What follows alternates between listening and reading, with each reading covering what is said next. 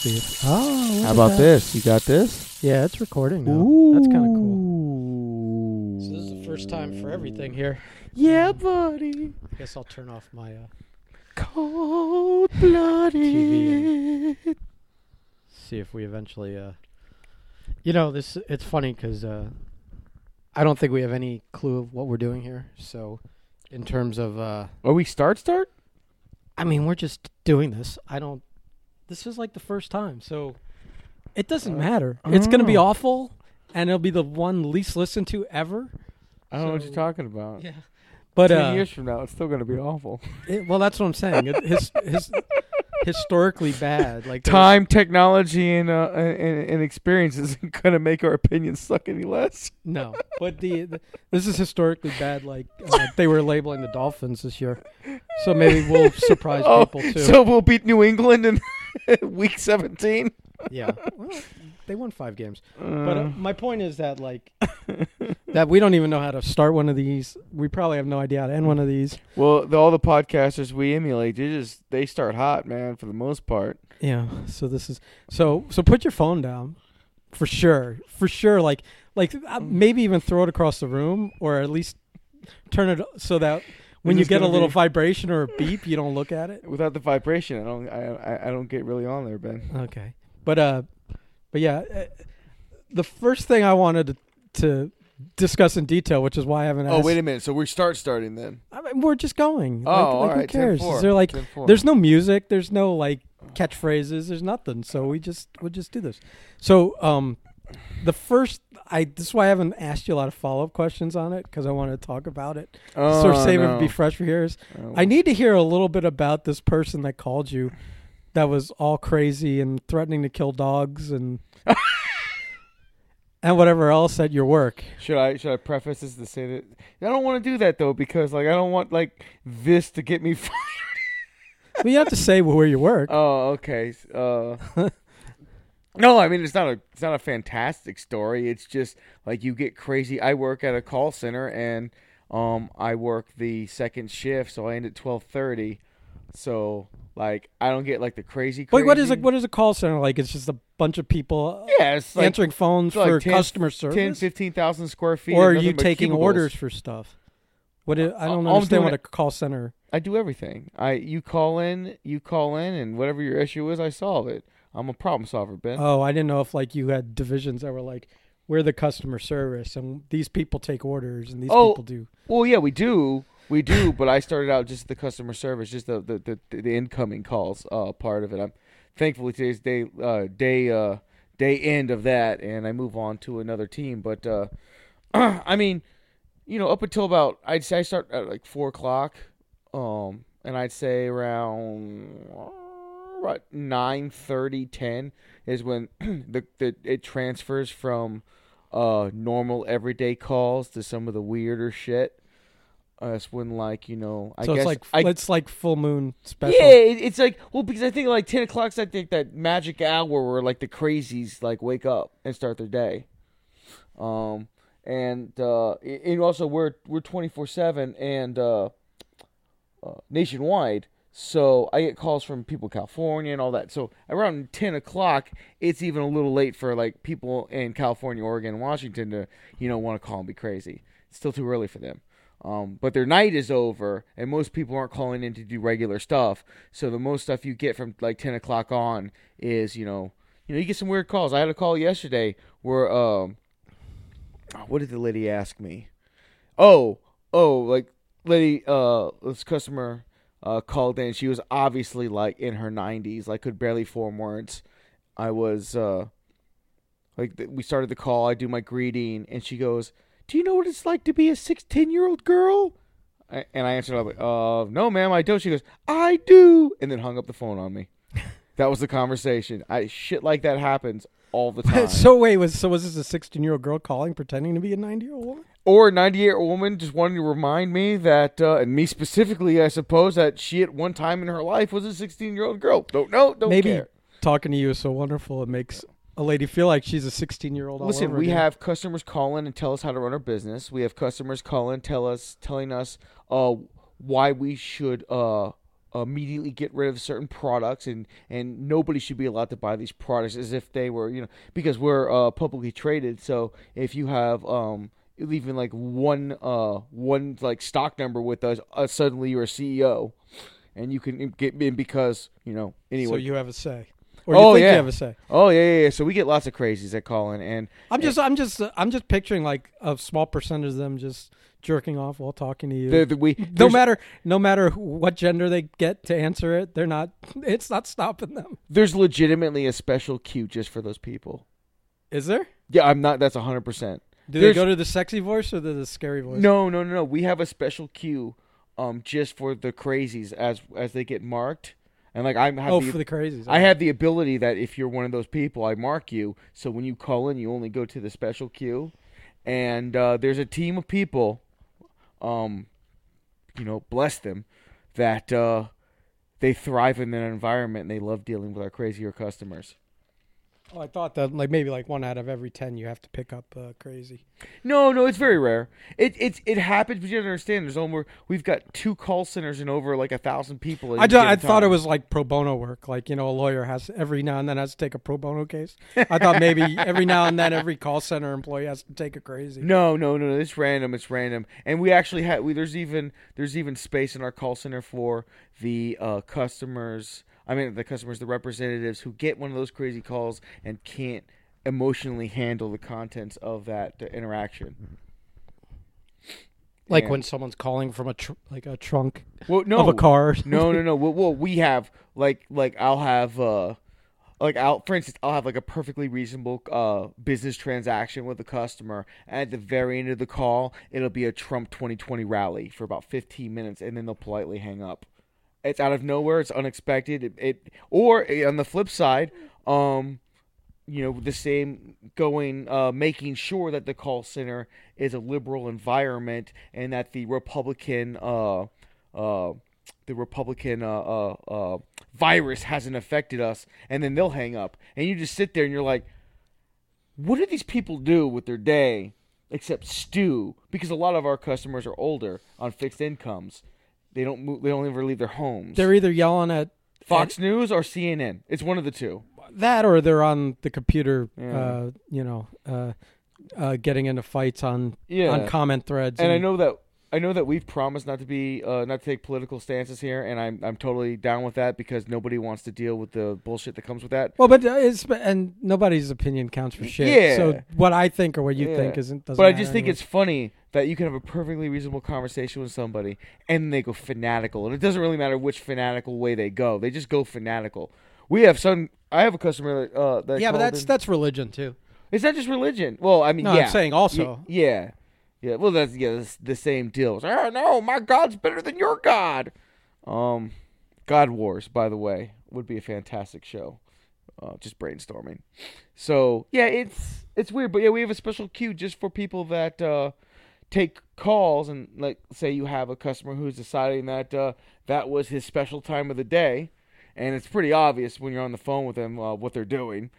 And sometimes they're very proud of the moment, so they'll let you know that. And we have a queue where you can just go into a small room and have your emotional breakdown before you have to get back to work. It's a real thing. It exists. I was asked on my first day on the floor if I needed to use the room because. So you guys do have a glass cage of emotion. Yes, we do. It's so it's so fascinating. I haven't worked in a for a big company probably in 20, 30 years. And by big company I mean probably as an usher at a movie theater, but at least it was a chain owned by But this I've never I could never even imagine working somewhere where today where it's sensitive bullshit and everyone needs a break every 10 minutes and there's special rooms. I remember the airport, there's a special room that goes smoking, not to deal with your delicate feelings. Every now and then you gotta cry, Ben. I guess I'm overdue. Every now and then you gotta cry, man. I'm looking forward to when that check gets cashed. And it's funny because I've never done call center work. I do mostly, mostly trade work my entire life. So It was very interesting. It's still very interesting. Thank God. Right, because like working construction, like you have and like I do, it's like there's none of that shit. No, because you deal with everybody face to face, and nobody will hopefully is ever going to be jerking off while you're trying to have. Well, no, but but also like if you take something personal or you're triggered or whatever 2020 word you want to use, that you got to deal with that on your off time. You don't just go. There's no glass box on a construction site for you to go and to have your moment. It's called a porta potty, sir. That is. If you dare enter. When you're tearing up and you grunt in a masculine voice, I'm gonna take a shit, and you go and cry in the porta potty for 30 minutes. And of course those walls are like thin plastic, so everyone hears you crying. And I've seen good men fall before. But to be honest, it's probably because of you. I may say things from time to time. I heard you've upset some people on some job sites. Things have happened. Yeah, mistakes were made. But go back to like originally this whole thing we got a little. I mean, I get it. It's good to expound on things, and that's how you fill an hour. But this you were telling me about this lady that called that you were telling us at one point. This lady that called, it was like, did she say she was working for the police or the dogs and I'm going to. So I'll and just so our listeners are 100% on board with us and know what's happening. Really high right now, so I'm going to do this the best of my ability. I was going to make us drinks too, but I forgot before we started.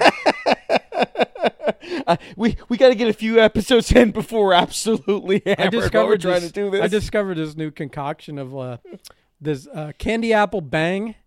I don't know if you've had that flavor yet. That sounds like a whore drink, Ben. Well, all the bangs are good, but this one, they're energy drinks, but this one, literally, I swear to God, I'll give you one after after we're done with this. The drink tastes so much like biting into an apple. You literally taste the peel and everything. And so you mix that with vodka, and it's pretty damn good drink.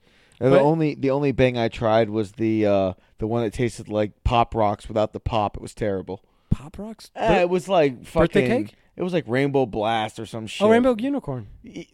Yeah, that one. That one's all right. It's okay. The birthday cake one's really good. It tastes like an actual slice of birthday cake. I'll stick with my Monsters. Well, you shouldn't. The Monsters are bad for you, and they've now gotten that reputation of being a drink for a certain type of bro. Oh, the Kevins or whatever of the world. The Kyles, sir. The Kyles. The drywall punching Kyles.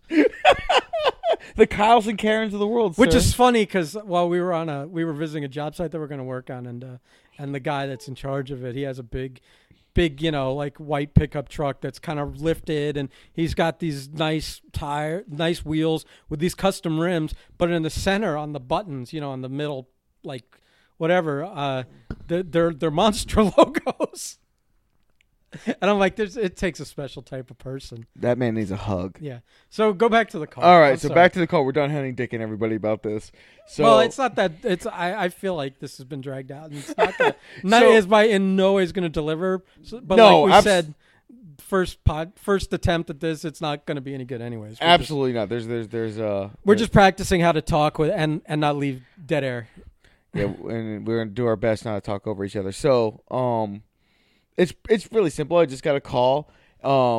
She answered. Sounded like she was in a rush, and just started asking me questions. That she has a dog in her possession now because her neighbor was in the hospital and wasn't going to make it. And then she asked me how I felt about it. Wait, about her having a dog or about? I'm really a person dying, or what? I'm not really quite sure what the original question was, but 15 years of professional wrestling and being on microphones has really taught me in front of live crowds how to just roll with the punches. Roll with the punches with conversations. So I believe my response was like, "Well, that sounds terrible, ma'am. I'm so sorry to hear that. How can I help you?" Because again, I am a call center employee. I am not a superhero. Nor am I any kind of official with a badge, And at this point of time, I didn't know she supposedly was. So we spoke for about 5 minutes about the rights and wrongs. I believe it came down to whether or not families should be supportive and not want to pull the plug if you're dying. But here, my question is, she knows what she called. It's not like she called a helpline or like a suicide prevention or a support group. She knows she called customer service for a company that sells animal products, pet products, and so how do you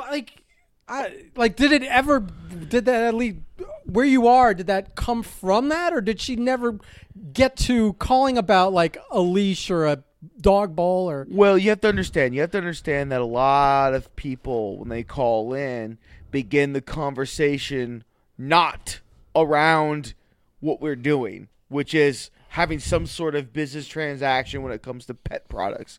They're instead calling in, I guess, because you're like, how you doing? And then that's like an in to just actually be honest when no one really cares how you're doing. Also, we have a customer base that knows that we'll just sit on the phone with them. So we become like therapy to some of these people. And I've heard a lot of people's life stories. So it didn't really crap me as odd to begin with, because I was like, people die. People have weird reactions to people dying. And most people that call in at later parts of my shift, they're mostly crazy. So I rolled with the punches, wasn't thinking anything about it. So I was just kind of like, my job is to keep trying to bring the conversation back to business. Try to bring it back to business. And as long as I'm continually trying to keep it back to business, I'll never get in trouble, because I'm, again, trying to do a transaction of some sort. Right, but they also need you to move on to the next call eventually. They would definitely like you not to have a 3-hour conversation with someone in a loony bin. That is correct. So she called in. We started talking about that.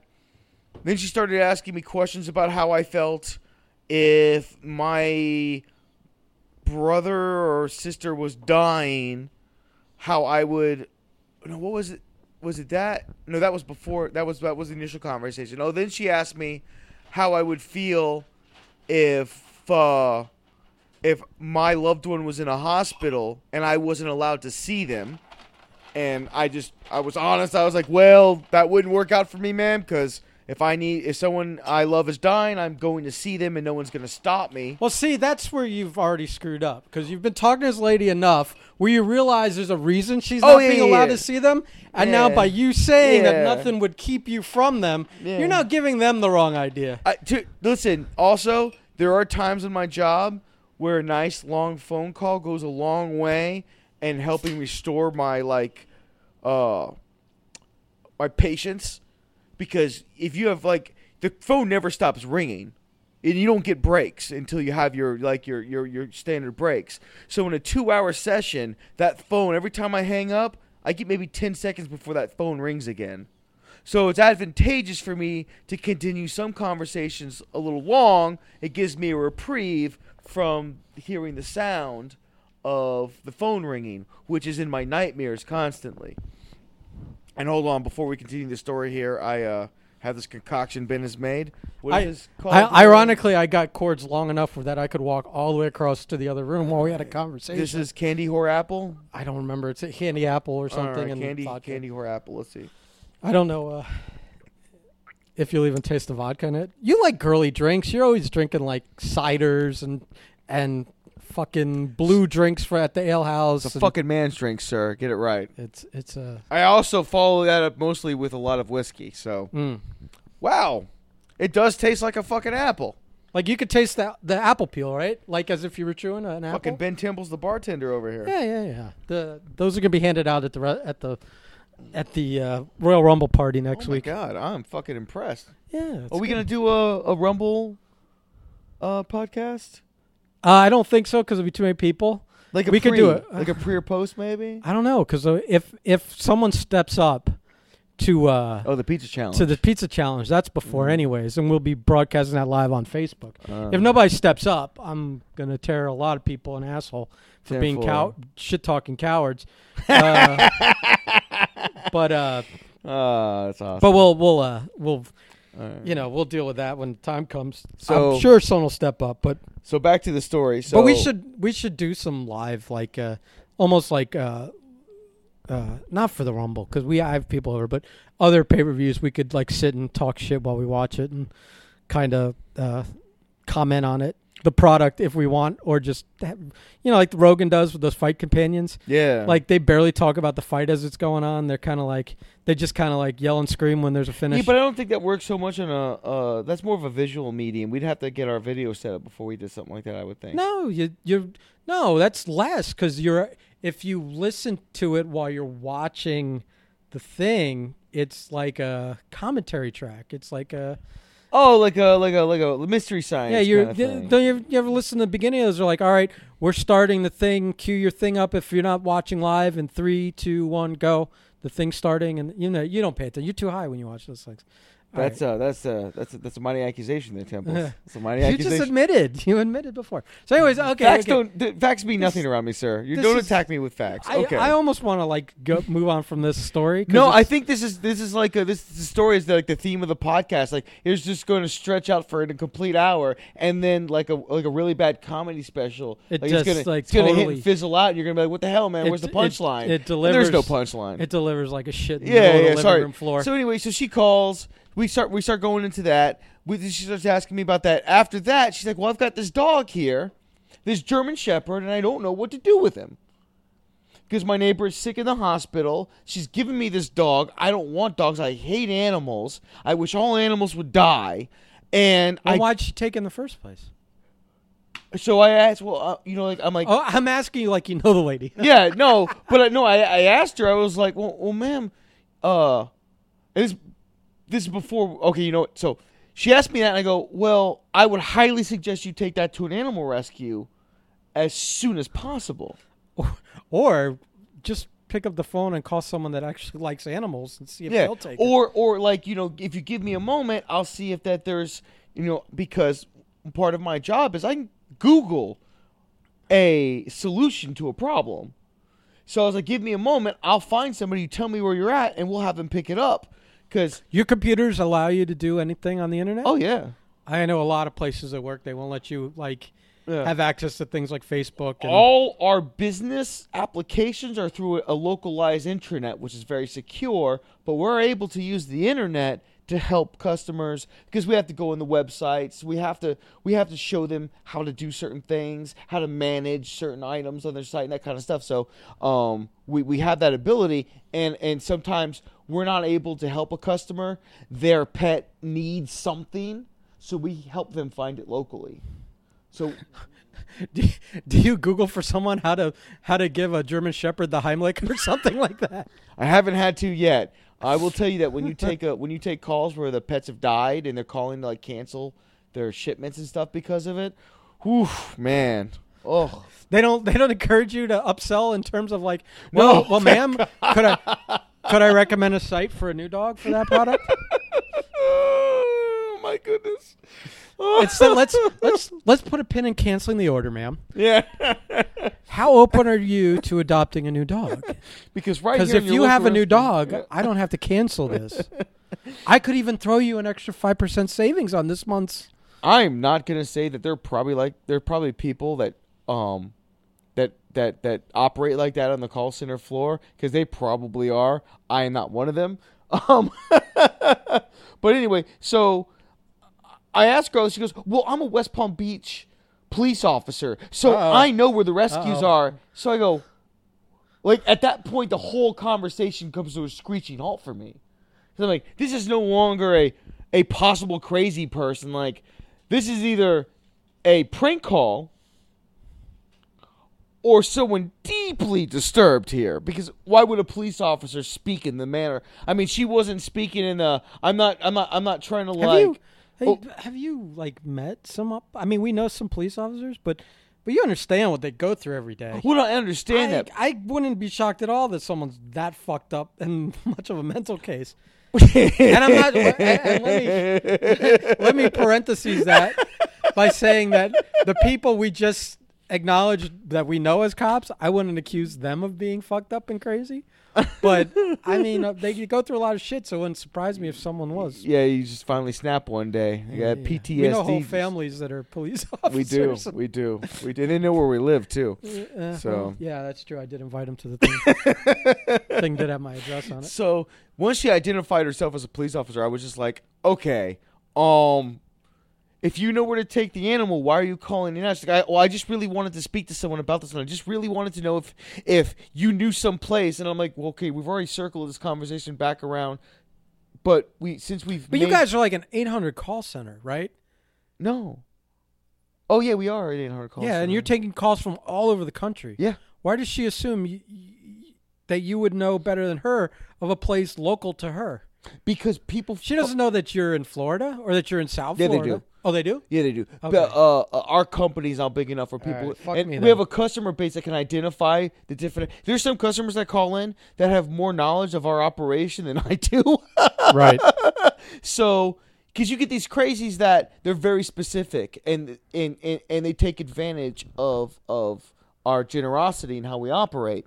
And they, it's you give someone the Iggy and they run wild with it. So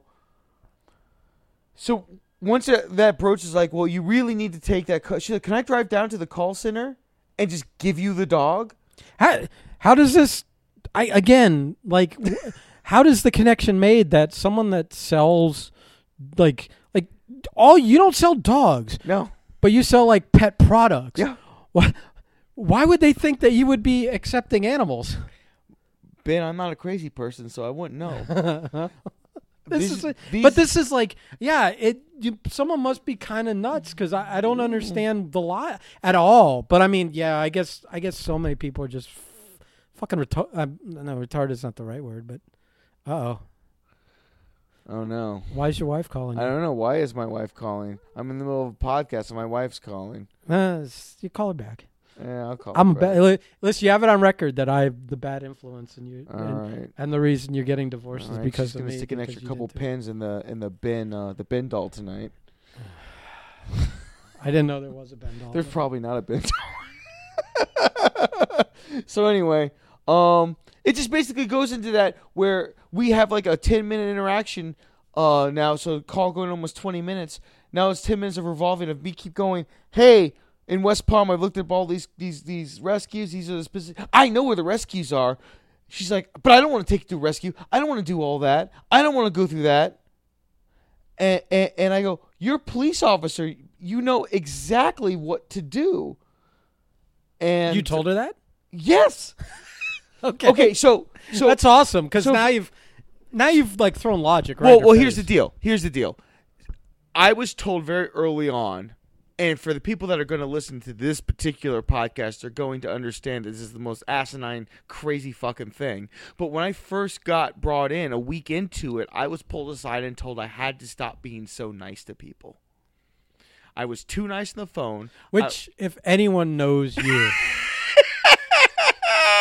Like I'm when I was looking at you while you said it, and you said it with a straight face, which stunned me to begin with. But anyone that knows you or knows, let's put it this way, anyone that knows the character of Sean Prime or the Marco Salvino that's on the social media would know that statement doesn't jive with you like nearly at all. Although I'm not gonna get sentimental here, but as your friend, I can say that a lot of that's facade and bluster. But to keep people at arm's distance, let's just pretend you're as scary and mean as you come off most of the time. It's just funny because but that I'm still laughing at them. My favorite part, too nice. And my favorite part of that is later on when I told my wife that she kind of looked at me and she was like, because let's be honest, she didn't think I was going to be able to do this job, and I don't blame her at all. Well, because she knows you. Yeah, she knows me. She married me. I know you. So when I had that conversation, I went straight over to her. I was like, this is what was said. This is what happened. I told you I was good at this, and I walked away. I had my moment of victory. And but anyway, so... But I mean, in honesty, wrestling world, the real world of working real jobs with real people, that like anything you deal with at the call center has got to be like cake. It's cake. Yeah, It's cake okay, work. okay. But the people that work at your job, all the 20 early 20-year-olds, they've never they fold at this stuff. They think most of the people at the call center think I'm this kindly older gentleman who has 2 jobs and just really likes enjoying customer service work. No, but I mean I'm saying that they've never dealt with real in their lives. Yeah. Oh yeah, no. And so that they think that this is the most terrible job in the world. I was pulled, and that how could anyone deal with that? Yeah, I was pulled in day one, and they were like, "How are you doing today? Are you okay?" Again, like it stuns me. And I told them, like, I'm like emotion rooms, Yeah.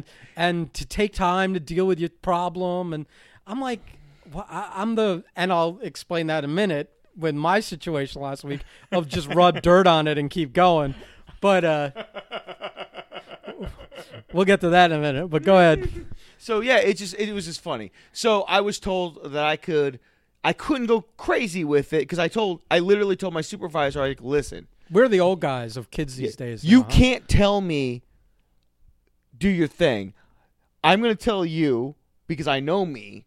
We'll go from a 1 to 10 system. Right now, I'm interacting with all my customers at about a 2. I'll go up to a 3 during an escalation because I don't want to seem like a pushover. 10 is completely out of the question. That's a fireable offense at any moment in my life. Anywhere in your life. So, in fact, we're just going to say, for the sake of further argument and discussion, unless you want to have a real serious conversation with really well-paid people within this company wondering how this happened, anything above a 7 is really out of limits. So we'll say that the highest ever gets a 7. How high am I allowed to take it before I get the ear of some of the larger, higher hierarchy type of employees of this company? She goes, well, probably keep it nothing above a 4. I'm like, all right, a 4. A 4 sounds safe for both parties. So I'll never go above a 4. And remember, my highest previously was a 3. So a lot of the times when these calls come in, I'll get sarcastic a little bit because I know how far I can push people. Plus, you got to amuse yourself. Exactly. You did 8 hours of that shit. You got to have some fun. So when she called in and when I realized that it's one of 2 reasons. Either 1, I'm being fucked with. This is a prank call. Or 2, I'm talking to a goddamn psychopath. Then I realized... How often do you get a prank call? Maybe once a shift. But you have to remember... Are you allowed to roll with those? Or you have to just to a point. To a point. And then we have the option of either transferring them to a supervisor to handle it, or we just kind of end the call. You crinkle a piece of paper, go, you're breaking up. And then we're encouraged not to do that, but I'm not saying those things don't happen. But anyway, so once I realized I was in that situation, I was like, listen, you're a police officer. You know exactly what you need to be doing. Why are we having this conversation? I'll be more than happy to help you, but this resolution needs to end with this animal getting someplace safe. Are you saying I'm not safe? And I'm like, I'm saying that you are telling me that you, for whatever reason, are fighting against the idea of bringing this animal to a safe location. I'll be more than happy to make the appropriate phone calls if you stay where you're at. Let me know where you're at. And then you get the whole, she's plenty safe around me, blah, blah, blah, blah. And then at some point, like in that interaction, she just stops. She goes, you know what? Maybe it's better if I shoot the dog. And I was like, what? That took a turn. Like boom, like stopped. It's like, yeah, you know what? That escalated quickly. Yeah, he's like, you know what? I could just dump him on the side of the road. No one would know the difference. And I am a police officer. Why don't you dump him on the road without shooting him? We're left with at least give him a fighting chance. And we're left with the same dilemma of this either being a prank call or something. And our calls aren't recorded, so there's no evidence that any of this is actually transpiring. It's my word against this crazy person and somewhere in West Palm Beach that may or may not be a police officer, and we can never track down because all we have is a phone number and anybody can get a burner phone. So I brought my supervisor over who sits right next to me. I'm like, what do I do? You know, because I was like, I want to shoot the dog. Like, what? And then a little while longer, she was like, okay, maybe I won't shoot the dog, but I don't want to feed it or give it water or do anything with it. I think I'm just gonna let it go outside and let it run. And I'm 100% against the idea of just letting an animal loose on the streets. Better than shooting it. So you're correct. You took a pause there. You let it roll over in your brain. Again, let's not undersell the fact of how high I am. Okay. So I may have short circuited there. So instead, when she brought that idea up, like, hey, why don't I just release it? I was like, you know what? That sounds like a fantastic idea. A fantastic idea. Just let the dog free. The dog will find shelter. Because at this point, I'm just like, whether or not your police officer is irrelevant, you're insane. So there's only one way to speak with an insane person. You have to go to their level. So I'm like, the dog obviously is smart enough to survive on the streets on its own. Is this fighting fire with fire? Fighting crazy with crazy? It's the only thing you can do at some point. And after you've dated a few strippers, you know as well as I do, you just got to go to their level if you're going to like get out of there. Why'd you have to like throw us both under the bus like that? Well, listen, people know. So anyway, so she was like, that is a good idea. I'm like, that's a fantastic idea. I'm going to let the dog go then. I'm not going to kill it. I'm like, fantastic. And she's like, thank you so much. Hung up the phone, called Animal Control in West Palm. I was like, listen, somewhere on the streets of West Palm Beach, a crazy caller person who may or may not be a police officer, just let a German Shepherd, like a 2-year-old German Shepherd, loose on the streets. I'm just giving you guys loose on the streets like it's the American Werewolf in London. Like it's fucking like a kaiju, just loose on the streets. So you know. So again, I don't know what color alert is that. Loose on the street is probably like amber. Yeah, it'd probably be like a brownish, like a little. I love that a silver alert is for old people. Like it's so appropriate. Like amber and young kids, unless originally the first girl that inspired the alert was named Amber. I'm not sure the color thing, but silver for old people was phenomenal. Like someone's like, what's a silver alert? And I said, I don't know. Is it for old people? No, they looked it up. They're like, it is. And I'm like, well, see, that just makes sense. So a dog alert. That's a dog alert. For the dangerous 2-year-old puppy loose on the streets. And it was just like, that had to end up being the best resolution of that phone call, because if I'd had to hear gunshots over the phone. Oh, my God. If you heard pop, pop. Like wow. Like I don't take anything personally when you can call in. That would stick with you a little bit. Yeah, just a little bit. Even if it was a prank, like that's a prank that went way too Except far. You hear the dog whine or something, you know. Bro, then... if I heard like a dog whine after that shots, I'd just put my headphones down and go, thank you so much for the job and the opportunity. Yeah. It's time to find a new path in my life. It'd be less stressful working at a 7-Eleven in the hood or something. Oh my goodness. And it's like I work for a very good company, but I remember after that I was like, we need to have a better response to these kind of interactions. Like we need to be able to hold these people accountable. You can't. I mean, well, you're not holding anyone accountable. For but you me, for me, I was able to handle that interaction. Could you imagine like a 20-year-old? Yes, like a 19-year-old girl that's sheltered and never. They'd be in the cry room for about an hour and a half. Hour and a half. They'd be spending the next week there. they would. Oh, that's a hell of a way to earn a paycheck. Like the next time they came back, they'd have a service animal. Oh my God. Which we have plenty of. How many people have service animals at your job? Let's see. And how many actually have them for 10? legit? 1 in really? 10? Like a support animal? Like I can't get through the day without my my pet tarantula or whatever. I've seen there's someone there, and you're gonna love this one. You'll pop for it, and everyone who listens will pop for this too. That knows us. Someone there has a support skunk.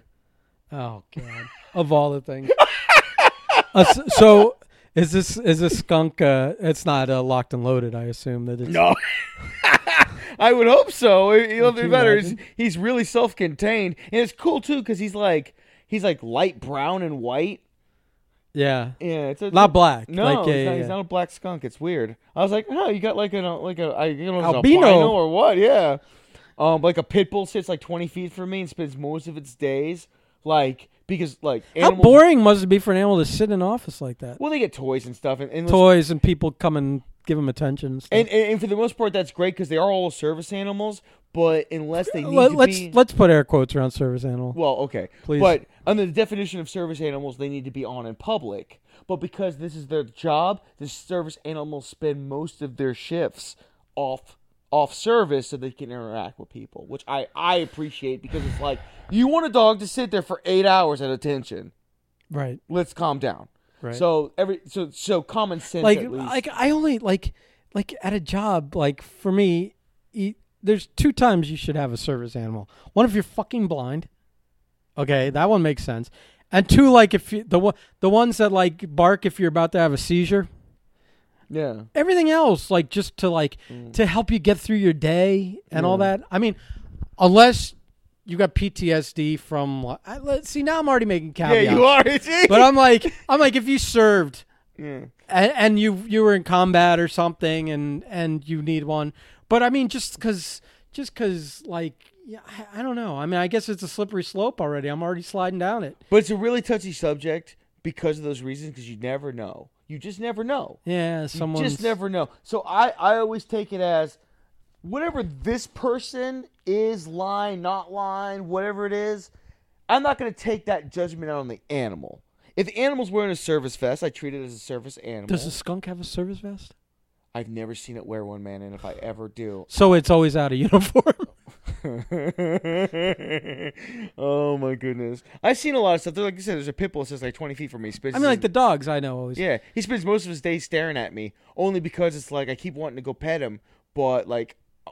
with the way that our no, he's an alpha recognizes an alpha, and I doubt there's more than one alpha in the call center when you're there. It is kind of weird to walk around and be like, man, I hate using the word because of the douchiness of it, but there's so many betas. So many betas. You're working in a world of cucks. So many, man. And like usually you can every now and then I assume that like certain people that can handle themselves walk into a room and just every now and then walk around and assess everyone and go, oh, I can kick like 90% of these people's asses. But that guy I probably tear me up or like that guy give me a hard time.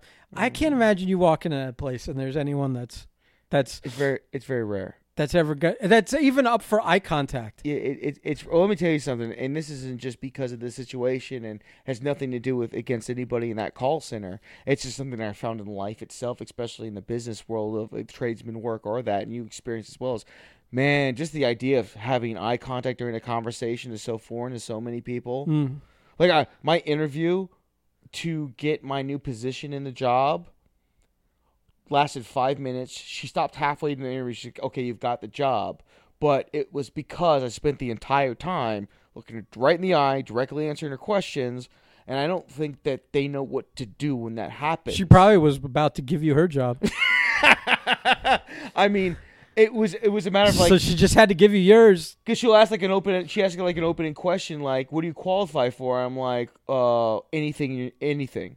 Qualified for everything. You just tell me what I have to do, and I'm qualified to do it. Yeah.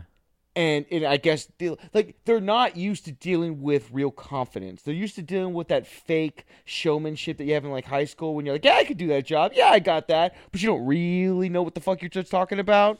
That most people have, and even I've done it, I'm sure you have too, to try to get a job where you're not really quite sure, but you're like, I'll figure it out. Well, there's fake it till you make it, but also, but a lot of that has to do with you at least being confident in knowing that once you figure out how to do it, you can do it. Yeah. I don't even think the problem is you could sniff on people that aren't confident that once they are shown it once that they can do it, that they can do it. You could smell that on someone. So when someone tries to fake it and can't even pull off faking it, you could smell it. So you walk in there, and I'm not like blowing smoke up your ass, but I'm sure she doesn't interview a lot of people that are, like that can handle themselves and look someone in the eye and answer the question honestly. See, you're on the phone. No, my wife is making sure I called out of work today because she apparently thinks I'm an incompetent boob. I understand. I respect that level of thought considering who we're talking about, but I have successfully called out of work today, so everyone could know that I am not an incompetent boob. I'm glad that you've married into a handler. I needed it. I mean, I guess. I mean, I was on the verge of doing some unsavory things to some mostly unsavory women. I don't know what that had to do with it, but well, I finally met someone to save me from myself. No, it's just weird because most of my and there's obviously some men there that I have very wonderful interactions with, respect for. They know their job, they're very good at it, and they are real men. But then there's some where you're like, all right, man, like, I know we're having this conversation, but you can't be 22 years old and tell me you've got life figured out because I'm 36 and I'm just tapping on that door.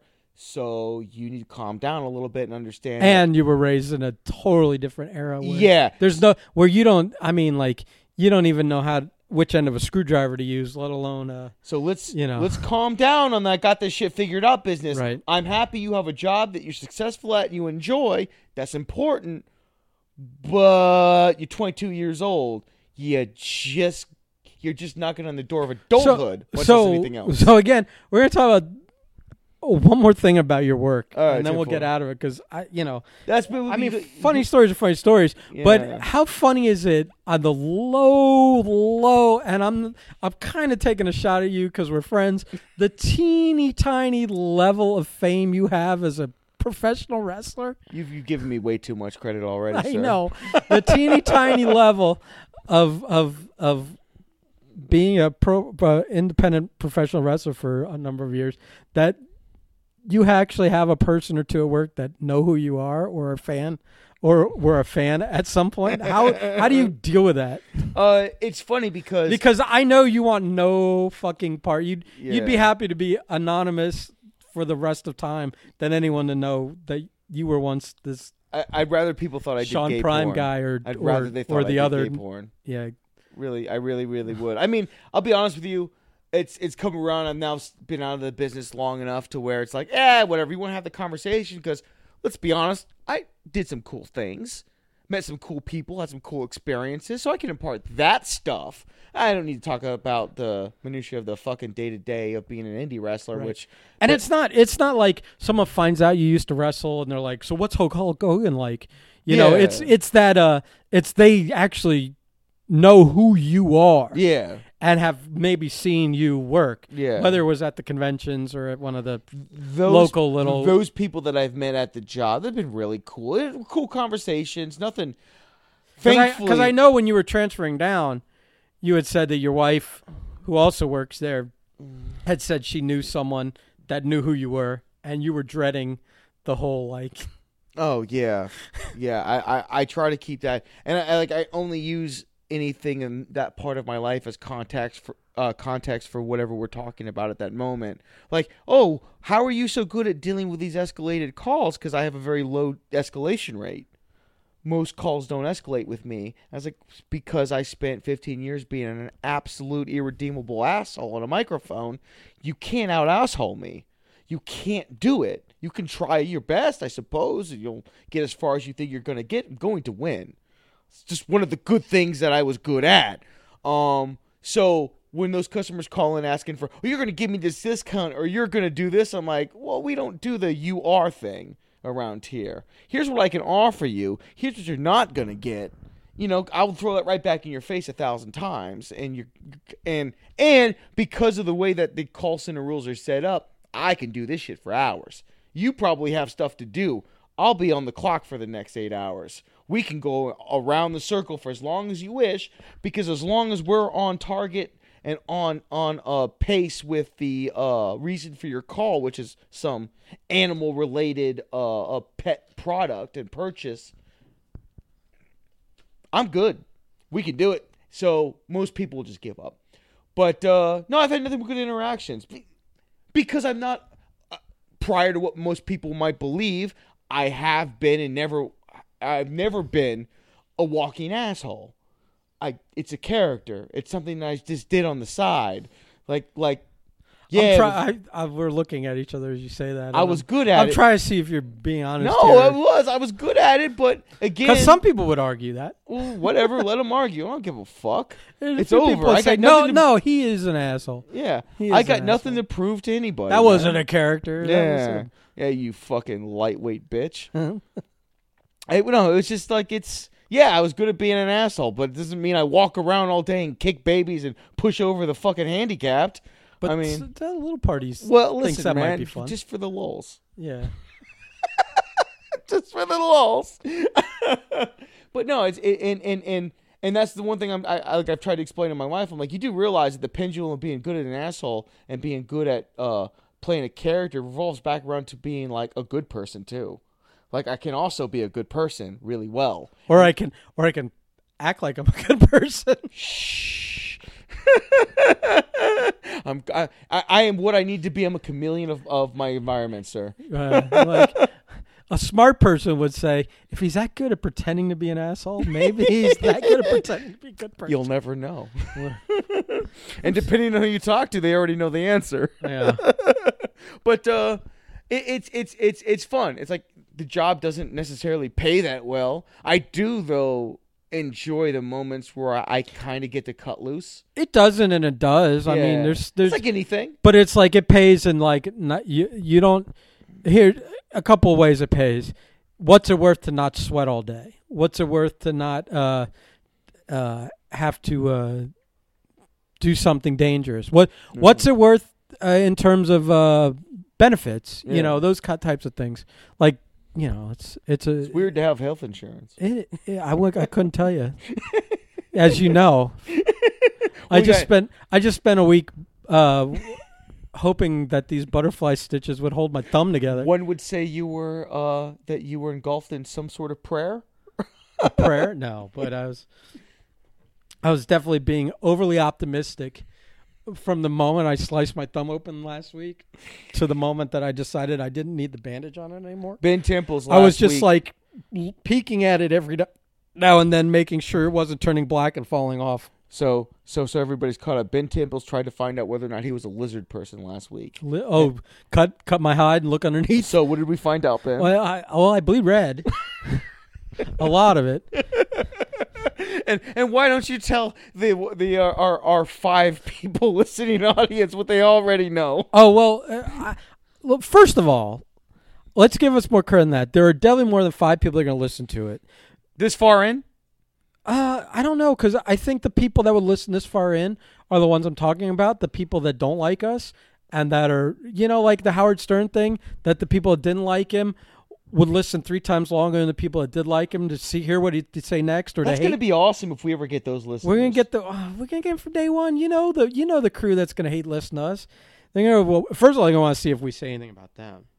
Oh. Second of all, they're going to be like, I have thought about that. Yeah, and you know the hate listen. I'm trust me, you and I both hate listen to things. I thought about dropping little hate bombs here and there. No, but like no names or anything. But anyways. So I was cutting drywall at work, and I put a brand new nice sharp blade in the thing, and like cut number 2 into the wall. It jumped out and went right through my hand, and man, I knew immediately. And I said to you earlier, I said, you know that when you cut yourself bad, there's like between a 5 and 20 second window where your body hasn't really realized it's been cut yet, and it sits there, and you look at it, and that cut kind of looks at you, and it's deciding whether it wants to start bleeding or not. And you know that you've got to use that time wisely. And I use that time to walk over to the bathroom and wrap it up in toilet paper. But the guy with me, Blizzo, that's his nickname. He's for the purpose of the story, because there's a punchline at the end. He's a black guy with dreads, and he looks like kind of a tough guy, but he's not. He's a softie. And he's like, as soon as I cut it, he looked at me. He goes, "Did you cut yourself?" And I just winked at him and walked to the bathroom, because I knew I had this window, because I've done this kind of dumb shit to myself before. I am, as soon as I get like halfway to the bathroom, it starts just raining blood out of my hand, and I wrap it up in a bunch of toilet paper, and I'm like, and I come back out, and he's like, "Oh man, did you cut yourself?" I'm like, "Yeah, it's pretty bad." I said, tell the guy, I tell the homeowner, ask the homeowner if they've got any like Band-Aids or anything. So I go outside. I'm like just squeezing it while I'm waiting for him to come out with some Band-Aids or something. And him and the homeowner come out, and the homeowner's like, here, I got a bunch of stuff. And I start unwrapping the toilet paper off my thumb that I'd been squeezing. And it's just like, as you get a layer or two in, it's like just saturated with blood. And Blizzo's like, oh man, oh no. And I know I've got like I've been through this before, and I know it's a cut. Like my finger isn't hanging. It's not that, like, it is you don't what die it is. When you get cut, even if I need stitches or whatever, it's like, it's not the end of the world. And he's like, oh man, how are you not like freaking out? And I'm like, well, I'm gonna yell and scream, and I'll still be in the same position. I'll still be cut. I'll still have to do something. So it's so like practical, Ben. I know, and that freaked him out more than anything. That I had winked at him. I was kind of chuckling. He's like, "Why are you laughing?" I'm like, "Well, I'm not gonna cry. I'm not gonna scream." And the other guy's standing there going, "Oh man, why do you keep calling it a cut? That's a gash." He goes, "That's what I call a wound." And I'm like, yeah, all right, whatever. They got MASH over here. Like, they're both like trying to blow it out of proportion. And I'm like, dude, whatever it is, it is. I'm like, my thumb. I'm like, it's not like I'm holding my thumb in my other hand. Like, it's not like I cut it off. So it's like, it can't be that bad. So anyway, I take it off, and it's just bleeding and bleeding and bleeding. And Blizzo's like, oh man, I can't do this. And he walks, turns away. He leaves, and the guy, it's bleeding so bad that like we're trying to bandage it up, with something, but there's so much blood, so I can't put the bandage on all at once. I have to like wipe one side clean and stick it real quick, and then I have to wipe the other side and wrap it around and wrench it tight so that it holds closed, and that like I do it quick enough where there's not blood on my thumb so it'll stick to it, and I know this is like probably a little gory for people, but so then the guy has like this like elastic stuff that sticks to itself that you can wrap around. It kind of forms like a ace bandage cast kind of thing, and he's like rips some segments of it off, and he's like, it looks like he's like holding it out for me to put my thumb in, and he's like, oh no, I don't know who you've been fucking. You're gonna have to put this on yourself. And I'm like, all right, whatever. So I wrap it up, and he's like, what are you gonna do? Aren't you gonna get stitches or something? I go, dude, I don't have I looked him right in the eye, and I'm like, dude, I don't have insurance. Look, stitches. I'm like, and then that's when the boss walks out. And he's like, I'll stitch it up for you. And I like look at him, and he's like he served in the army, and I don't know what he's done, but he's like I used to stitch people. Like, he's talking like very confident, like where you almost believe him. And I think he just wanted to do it, like he wanted to have some fun. And he's like, I'll stitch it up for you, and I'm like, all right. I'm like, as I consider for me, I go, oh, yeah, this is cool. This is better than like super gluing it or something. And it's like he sounds like he knows what he's doing. So I'm like, all right. I go, what do you want to do? Hit CVS and then we'll do it? He goes, oh, no. I got a kickball game in an hour. We could do it after. I'm not going to stand at the field bleeding for 3 hours waiting for you to stitch it up.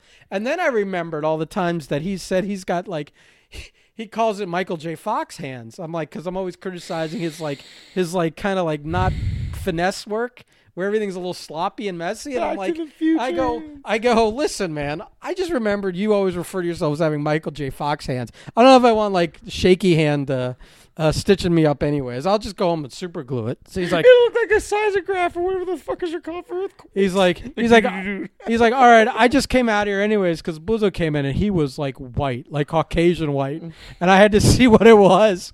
And I'm laughing because A, I didn't make the joke, so I don't have to even feel bad about it, and B, it's funny. So yeah, I got home and I hit CVS first, and I got home. And like I had spent like $40 in like getting stuff that I thought I might need. I got home and I couldn't get it to stop bleeding enough to super glue it, which bummed me out. But I butterflied it shut and wrapped it up, and every day or two just cleaned it up and rewrapped it up. And we're like 9 days later, and it's all the cut's all healed. But man, I must have cut something in that thumb because I can't bend it, and when I bend it too much, it hurts like shit. I think I either have nerve damage or I cut a tendon or something, but I guess that's what happens when you do it at home instead of going to urgent care or the ER or whatever. I mean, I guess they would have needed, it wouldn't be like an ER. They would have been like, they can't fix your tendons and stuff there. They wouldn't even know what to do. Listen, brother. They would have done the same thing I did, except with stitches. Except expensive. Yeah, except I'd have a $20,000 bill. Yeah. So So, I mean, I work in construction. Who needs both thumbs? I guess, we'll wing it. So it was very unfortunate you to find out you weren't Wolverine. Well, honestly, I healed pretty quick. I didn't think it would be. 8 days is pretty good, man. Yeah, 8 days. yeah. Now, like I've seen it, guys. So like it's a respectable scar. It's ugly looking. Yeah, It's ugly. Well, it's still in that stage where it's still healing. Like I'm Yeah. thinking like a month from now. But by the time you get like 6-7 months down the road, you're gonna have that wonderful story scar there. Yeah, it's ugly Yeah. looking, but it's at the point where it's not going to split open, and it's not like it just the thumb won't bend, and when it does bend too much, it hurts like a mother. So we'll have to see how that affects my life going forward. But luckily, it's not. It's the left hand, which is not the ass wiping hand. It's not the jerk off hand. It's not even the drawing hand. If I ever do artwork again, so That's it's the only thing is it's still attached, so I don't look like a freak. But I mean, if it doesn't work very well, what would be the difference? I was working on some 9-fingered temples, like related. Oh, they were making jokes all week. When we were somewhere, and it was like, I'm like, you should just steal this, and they're like, you should steal it, but we'll call it the 4-finger discount. I know somebody that would try to make you quite the mint to lose it publicly on like a pay-per-view or something. We both know that individual. He tried to lose a pinky for money a long time ago, and your appendage was already kind of like halfway there. Who, Bobby? Yeah. Oh, yeah. I didn't know if I wanted to name names or not. I don't want to put nobody over. I don't give a shit. But he doesn't give a shit either. No, I know, but just in case, Yeah, no, I mean, I don't think I'd cut a thumb off for money. I would hope not. Well, I'm just trying to think. Like, I'd cut a toe off. I don't need a toe, but Be careful, man, because you're going to start something with that. you got to come at me with some serious money. Listen, you might have a very serious conversation come on when we release this podcast at this point. Someone will be like, hey, look, for 20%, Here's the I got thing. you. He'd probably listen to this, but he probably wouldn't listen all the way. He wouldn't be hate listening like some people. No. No, but I'm not saying it like that. I'm just saying, like, as per our conversation before, I don't think... well, Bobby, if you are listening to this, Ben Temples will cut off his toe for money. Yeah, I said I'd think about it. I didn't say I Well, would do it. all right, so the number's got to be high and respectable. You got a line in the sand. We're not throwing quotes out, okay? No? We're not running down the... So you say for $100,000? No. I'm joking. Well, actually, $100,000. I think So of a there lot you of go, things- Bobby. That's your starting point. I think of a lot of things I could do with $100,000. I could quote unquote kickstart a lot of ventures. Including getting us a studio. Well, we don't need a studio. Whatever that venture would kickstart would include a little hole to do this in. But well, I think that. But I think this. I mean, this podcast sucks. But Does it though? I don't know. But I think that at least it's us practicing talking, and in the weeks ahead maybe we'll include someone else, and that way we can like bounce stories out and stuff. But I mean that's all this is just talking and telling stories, and maybe pre-drinking before we do it, and then drinking more while we're doing it. You're still nursing that one drink, man. Brother, I take my time with good. It was good, man. I like it, but I don't drink that much anymore. You know that. Yeah, I'm a little disappointed. I thought you'd be. I'll tell you what, brother. Oh, you know what? Here's something we can talk about. Just to get used to doing this, because I like to do this every now and then. Tonight's the Conor McGregor Donald Cerrone fight. See, it's funny because you're so excited for it, and I haven't watched MMA in. Let's put it this way: since ESPN got the contract to have the rights to the UFC, excuse me, I have literally not taken an interest in watching anything. I know that you have to download the ESPN Plus app. I know that even having that app for most of the big pay-per-views, you still got to buy the pay-per-view through the app. Mm-hmm. It's like I'm like, you're already like as soon as you put too many steps in front of me, I'm not interested. It's like I'm the kind of guy that doesn't like to leave the house because he has to put pants on. So it's if you create work for me, I'm just not going to be interested. And the ESPN app just seems like work. And so I haven't paid attention to anything UFC, and I listen to Joe Rogan's podcast. I don't listen to the MMA ones. I have no interest. I have there's two guys I like out there, and I just pay attention whether they won or lost, but I don't even know when they're fighting. So, but I mean, a McGregor fight's interesting. So we'll watch tonight. We're gonna have to figure out how. What do you mean? I'm gonna pay for it. I've got the ESPN Plus. Oh, you have the ESPN Plus? I got app? the ESPN Plus, so we'll download that if we need to, and I'll pay for it. Okay. I mean, it wasn't a matter of that. I just didn't know how. I don't know on our devices where to. I flex, but like we'll that now. We'll figure it out. So no. I mean, I'm interested in it. I think that's a fight where having very little knowledge, but knowing the track record of McGregor, that if he doesn't win this fight, that he's kind of what has he lost 5 out of his last 6 fights? He's still got the Nick Diaz fight. I mean, the Nate Diaz fight. He's that trilogy will always be a draw. It might never be. But I'm saying saying how big of a deal can he be if ever since Mayweather, he's won 1 and lost 3 or something like that, or I don't know. No, he's only fought once since Mayweather, and that was Khabib. Oh, really? I thought he had another fight. No, but he lost before Mayweather, didn't he? No, he beat his fight before Mayweather's. He beat Eddie Alvarez for the the belt. Oh, it felt like he became double champion, then fought Floyd Mayweather. Champ, and then champ Mayweather, and then Khabib molested him for 4 rounds. So it's not so bad. Yeah. See, that's funny. It's like I was under his impression that he had been on a losing streak. No. But he's been in a losing streak in life with lawsuits and acting up and arrests. And that's kind of what I wanted to talk about, because I had. Before I came over today, I finally had some time. I work 16-hour days. I work 2 full-time jobs. So because you're Jamaican.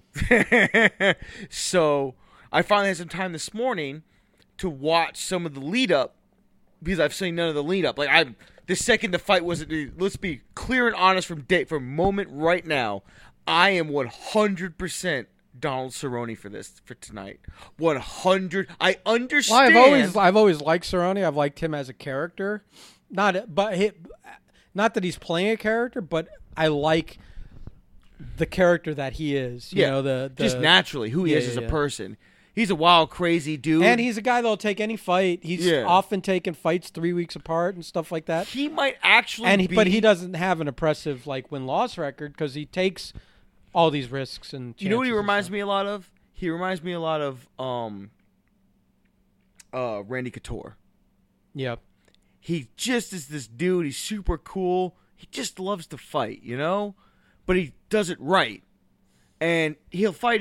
The win-loss doesn't mean anything to him. That leading up to the fight here, I saw one of the things. I guess you would like to win over losing, and you'd like to be ranked higher. What was it? ESPN? It was one of the pre-fight interviews where he'd been asked about his paycheck. And he goes, "Well, I got a little bit of a pay bump here," and he says that the numbers are public. I didn't see the numbers yet. I would imagine fighting McGregor means you get that next pay scale. Well, the numbers will be public. Yeah. If they're not. I mean, if you're, is UFC publicly traded? Yeah. So then, yeah. Once a quarter, is it, or are they a privately owned company? They're privately owned. They were bought by that. That's agency. right. Well, I'm saying if you're a publicly traded company, all that stuff eventually becomes public because they got to report everything to their stockholders, but on a quarterly basis, I guess. I'm guessing, because I'm a little ignorant on that stuff. But a privately owned company, not necessarily anyone has to know, but tax man, Yeah. But what I was getting at was I was watching the lead up, and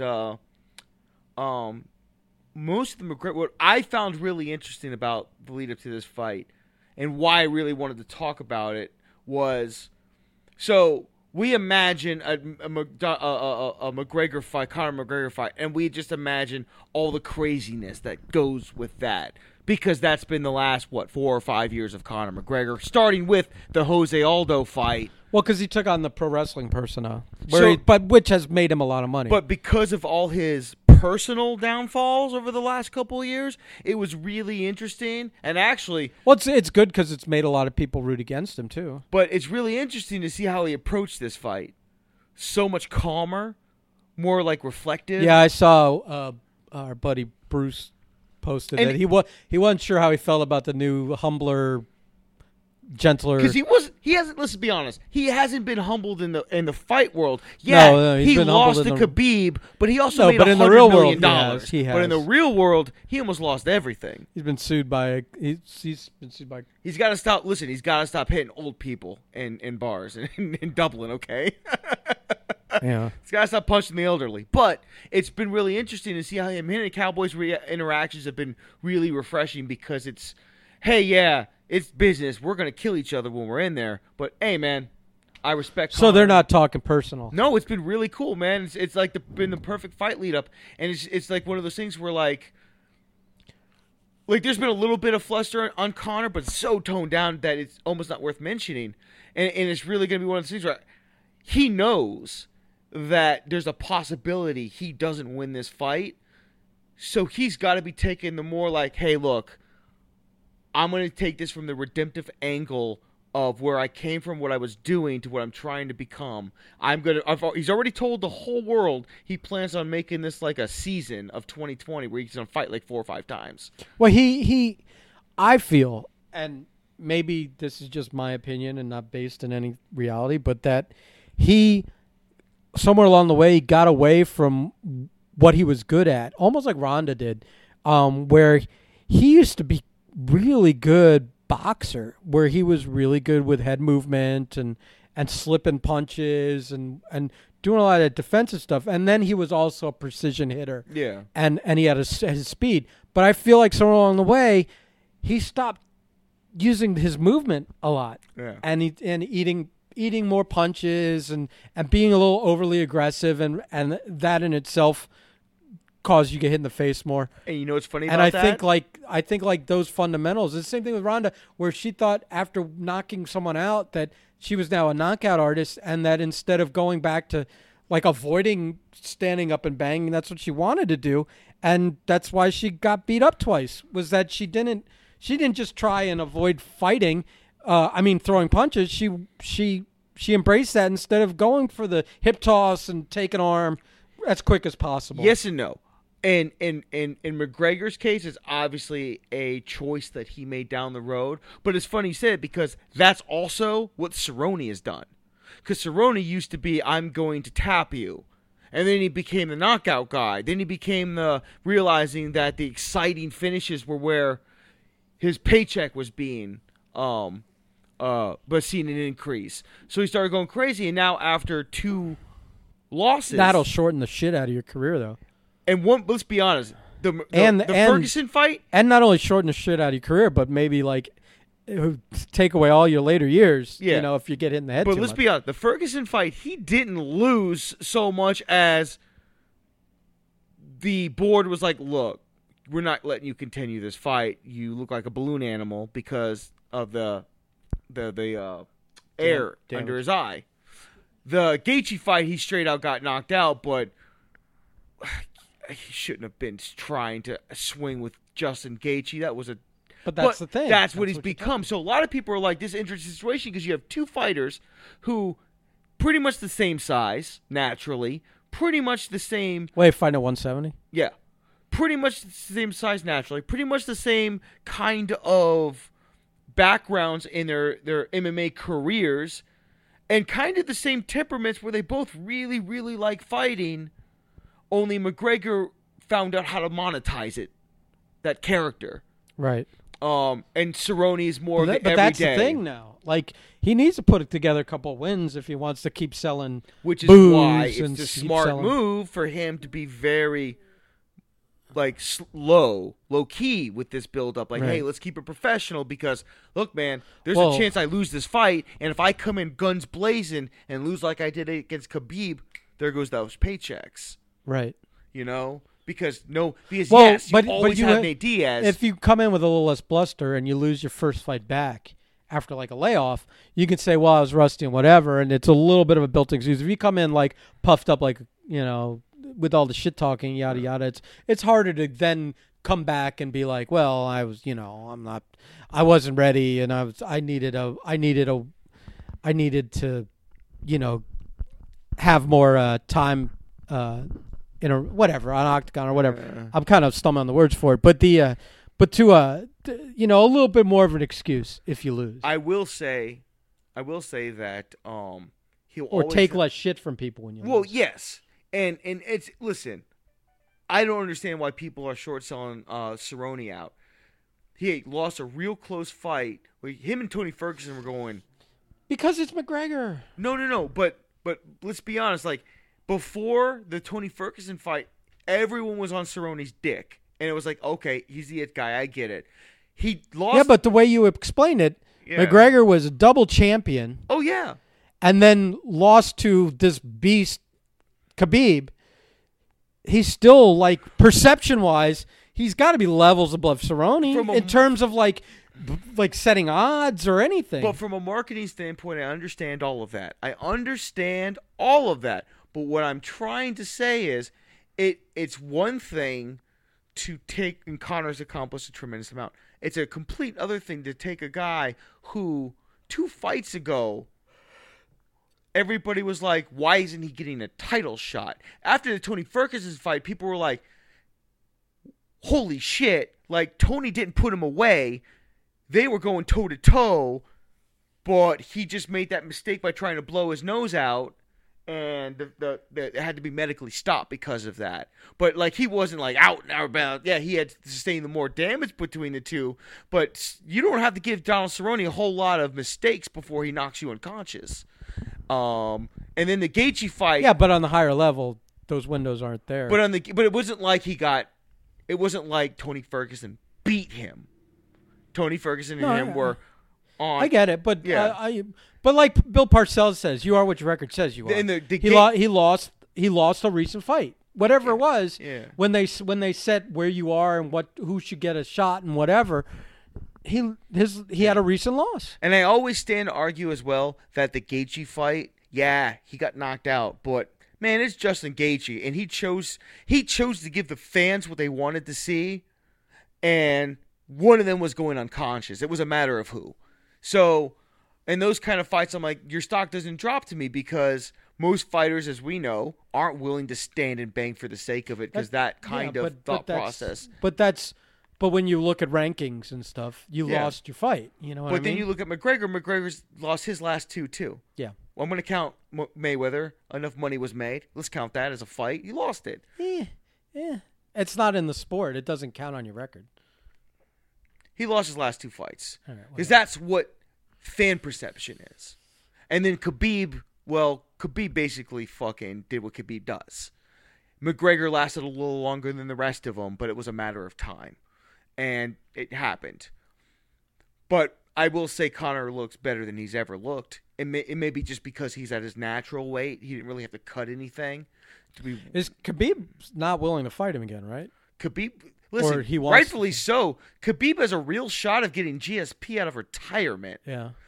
No, but regardless of that, he said he's no interest in fighting.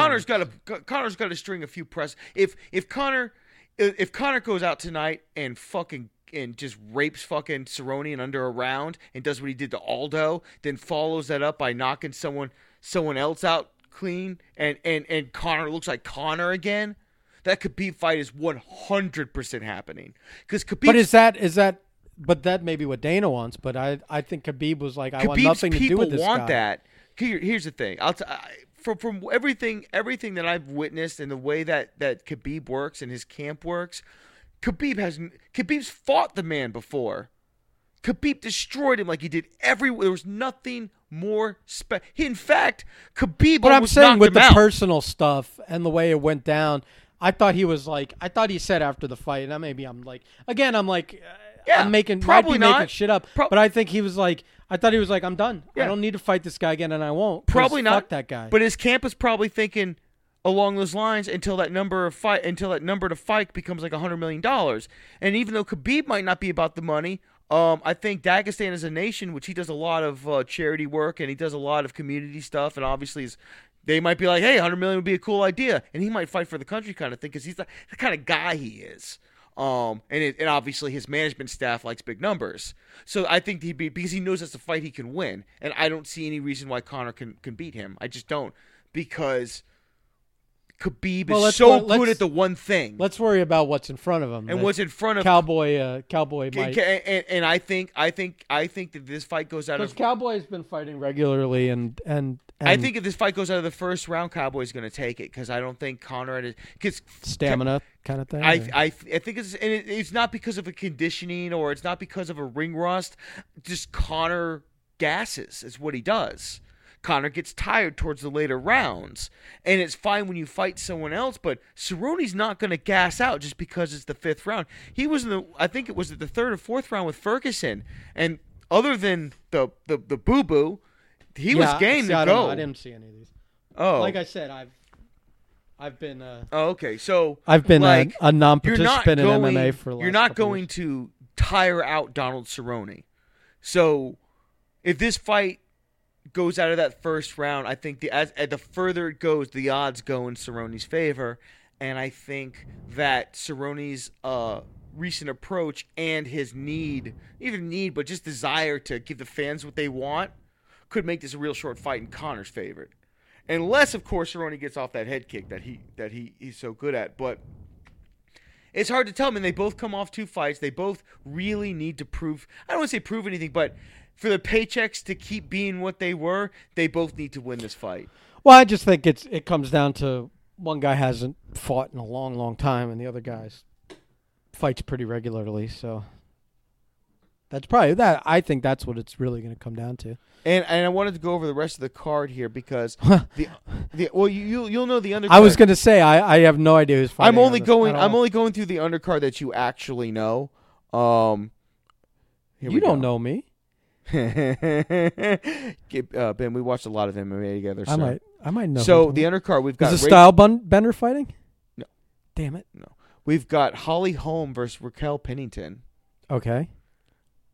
And I think that this is going to be. I don't even know Holm has been winning or losing, but all right, this fight's at 135, so I guess they're going to give the winner to Nunes. And I don't think anybody can beat Nunes at this point. She still have 2 belts. Okay. I mean, this is why the argument that if Rousey had just gone back to doing judo, she would have been more successful. Amanda Nunes would have done what Amanda Nunes did to her. It would have been an absolute molestation. It didn't matter on the ground, in the air, standing, flying, on hoverboards. Just you weren't going to change the outcome of that. Ronda was just the next version of my girl Gina Carano. She was that next version, that better fighter. Instead of being you're just the next generation that kind of evolved out. Yeah, Ronda was never going to be able to deal with the new class of MMA women. It's not a slight against her. It was just the evolution of a very young division. Now we've come far enough along where most women are now, when you come in MMA, you're an MMA fighter. You're not a specialist in some way. Although, obviously, what's-her-face, that boxer, wants to fight Nunes. I don't know if it's in a boxing or MMA fight. Either way, it's... Conor opened the door to that kind of chicanery. He did, but at the same token, it's probably not worth it unless they can draw money. And I don't know that... Like, you don't even know that boxer's name. I can't remember. I'm also really high. So. Yeah, but I don't know who it is either. And Nunez isn't a household name, so it's like that's not McGregor. That's not, that's not going to draw like that. So I don't even know if that's something you entertain, other than if Nunez has no one else to fight. But I think Nunez does better on a UFC card than as a special attraction fighting in a different sport.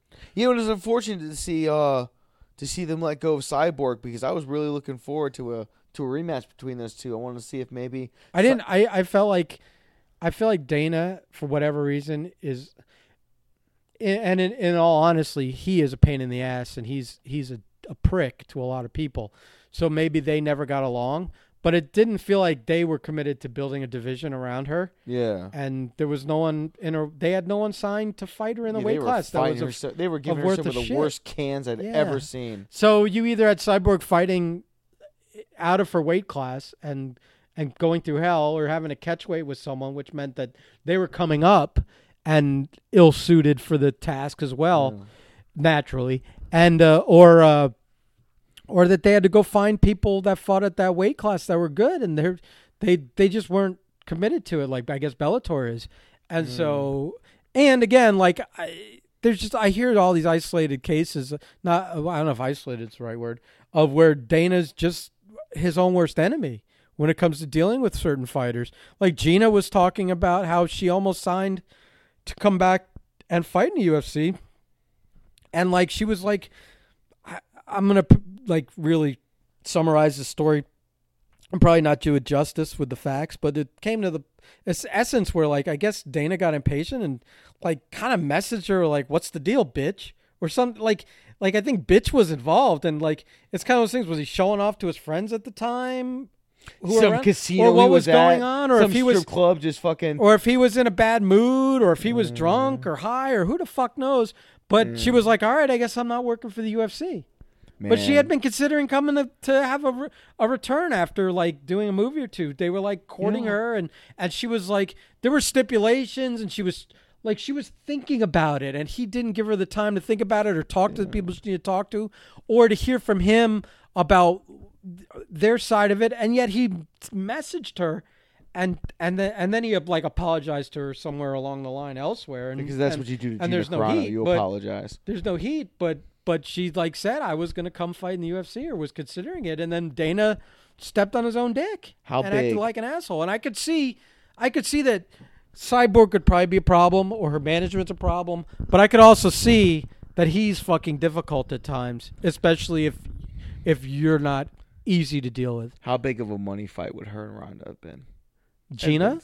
That would have been a money fight. Maybe. Didn't matter the outcome, because Yeah. I'm pretty sure, as much as I love my girl Gina, love you Gina, as much as I love her, Well, she was saying at that point, it would have been an all-encompassing thing Yeah. to put together a team and to get in shape, especially and to for train up for it, because she had been out of it for a Yeah. while, and to like get and that was herself. when Ronda was in her. It was going to be a prime. long process.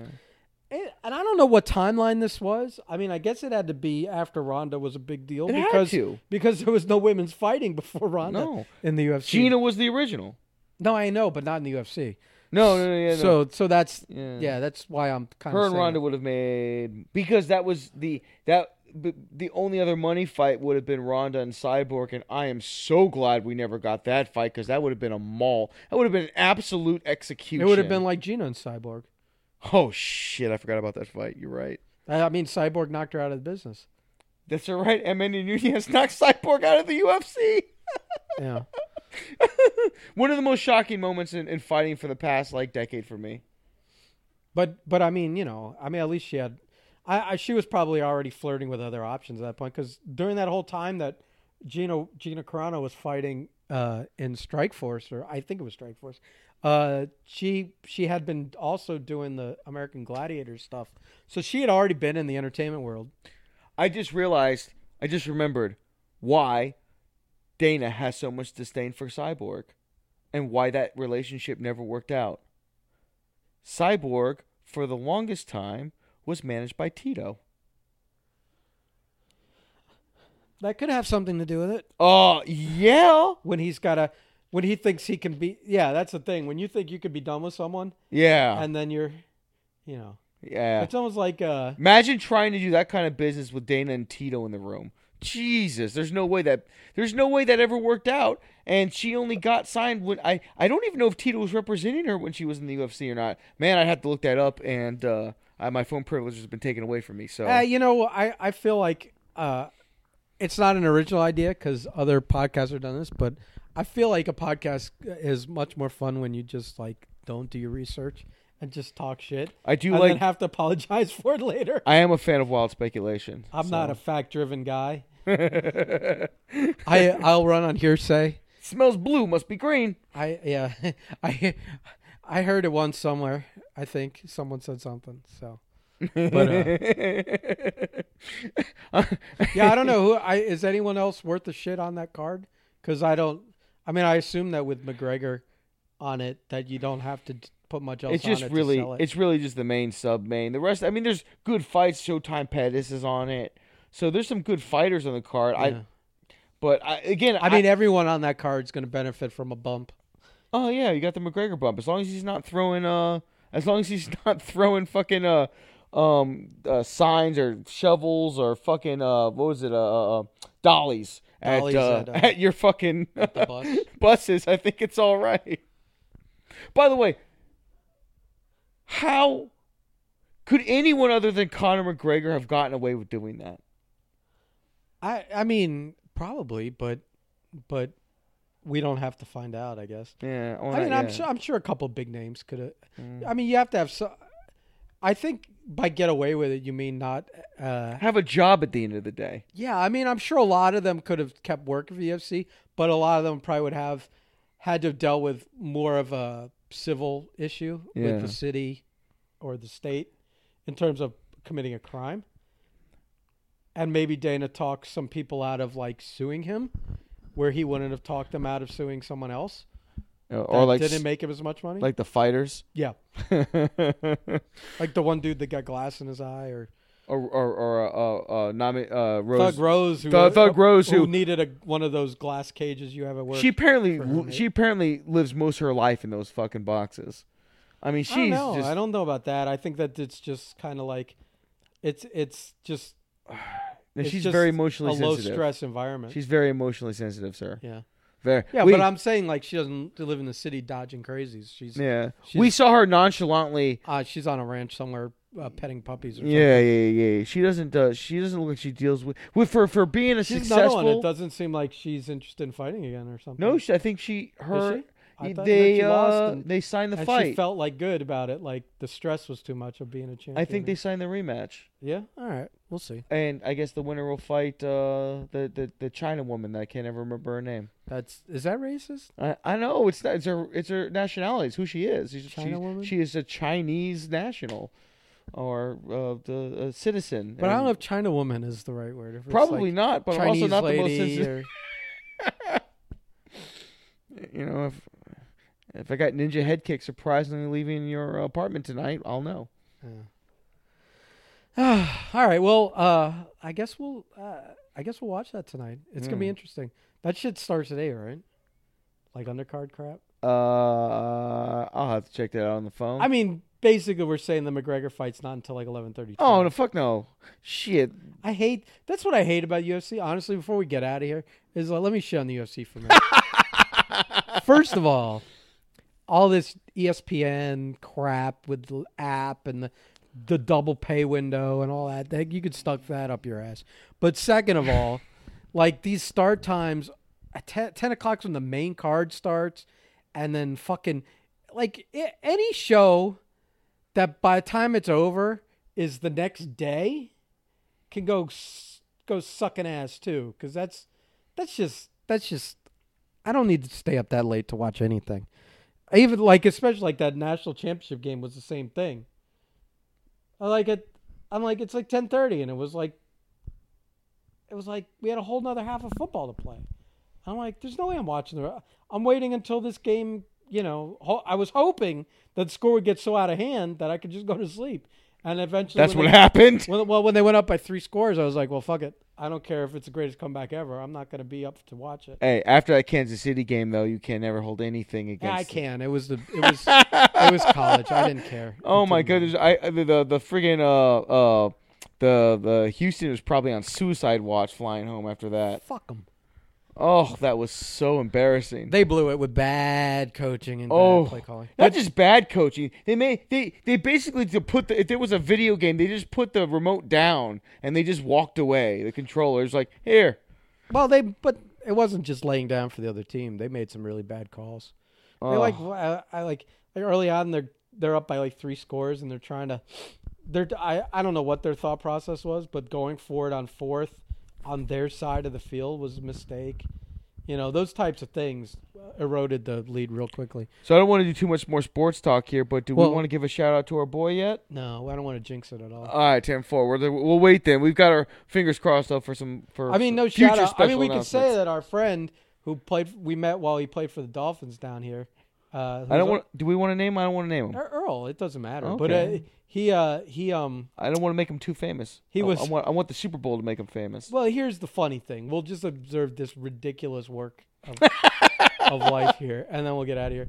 Is that like he was on the Niners last year, played most of the year. I think the last couple of games they sat him to see if the rookie had anything in him, and so they gave that guy a shot, and then they released Earl in the offseason.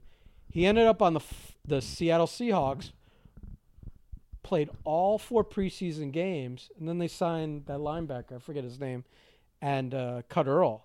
So the beginning of the season starts, he's not on a team, and I think he went and talked with another team, but he didn't have a real interest to jump around or whatever.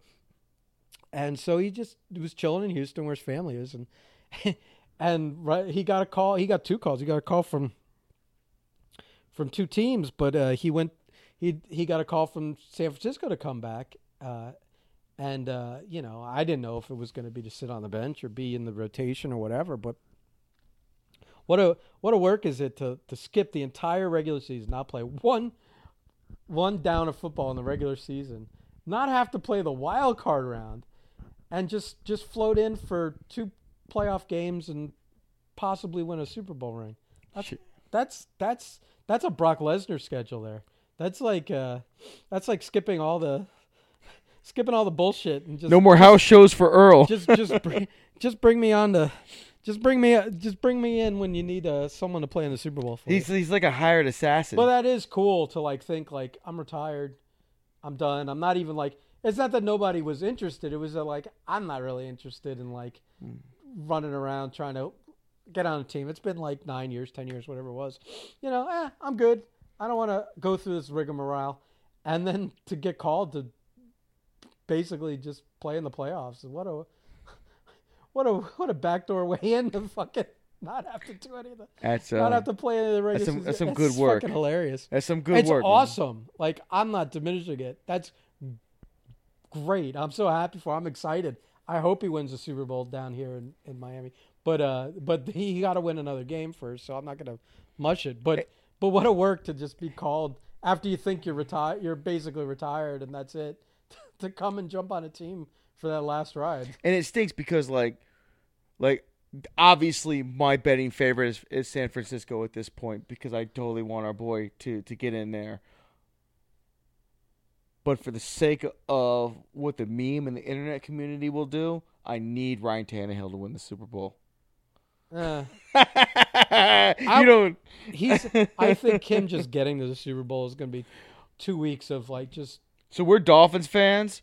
Ryan Tannehill's first year outside of Miami, he's now 1 win away from the Super Bowl in Miami, and it's the greatest thing. It's the greatest accidental thing to happen. I'm happy for him, but once push comes to shove, I hope he loses the Super Bowl.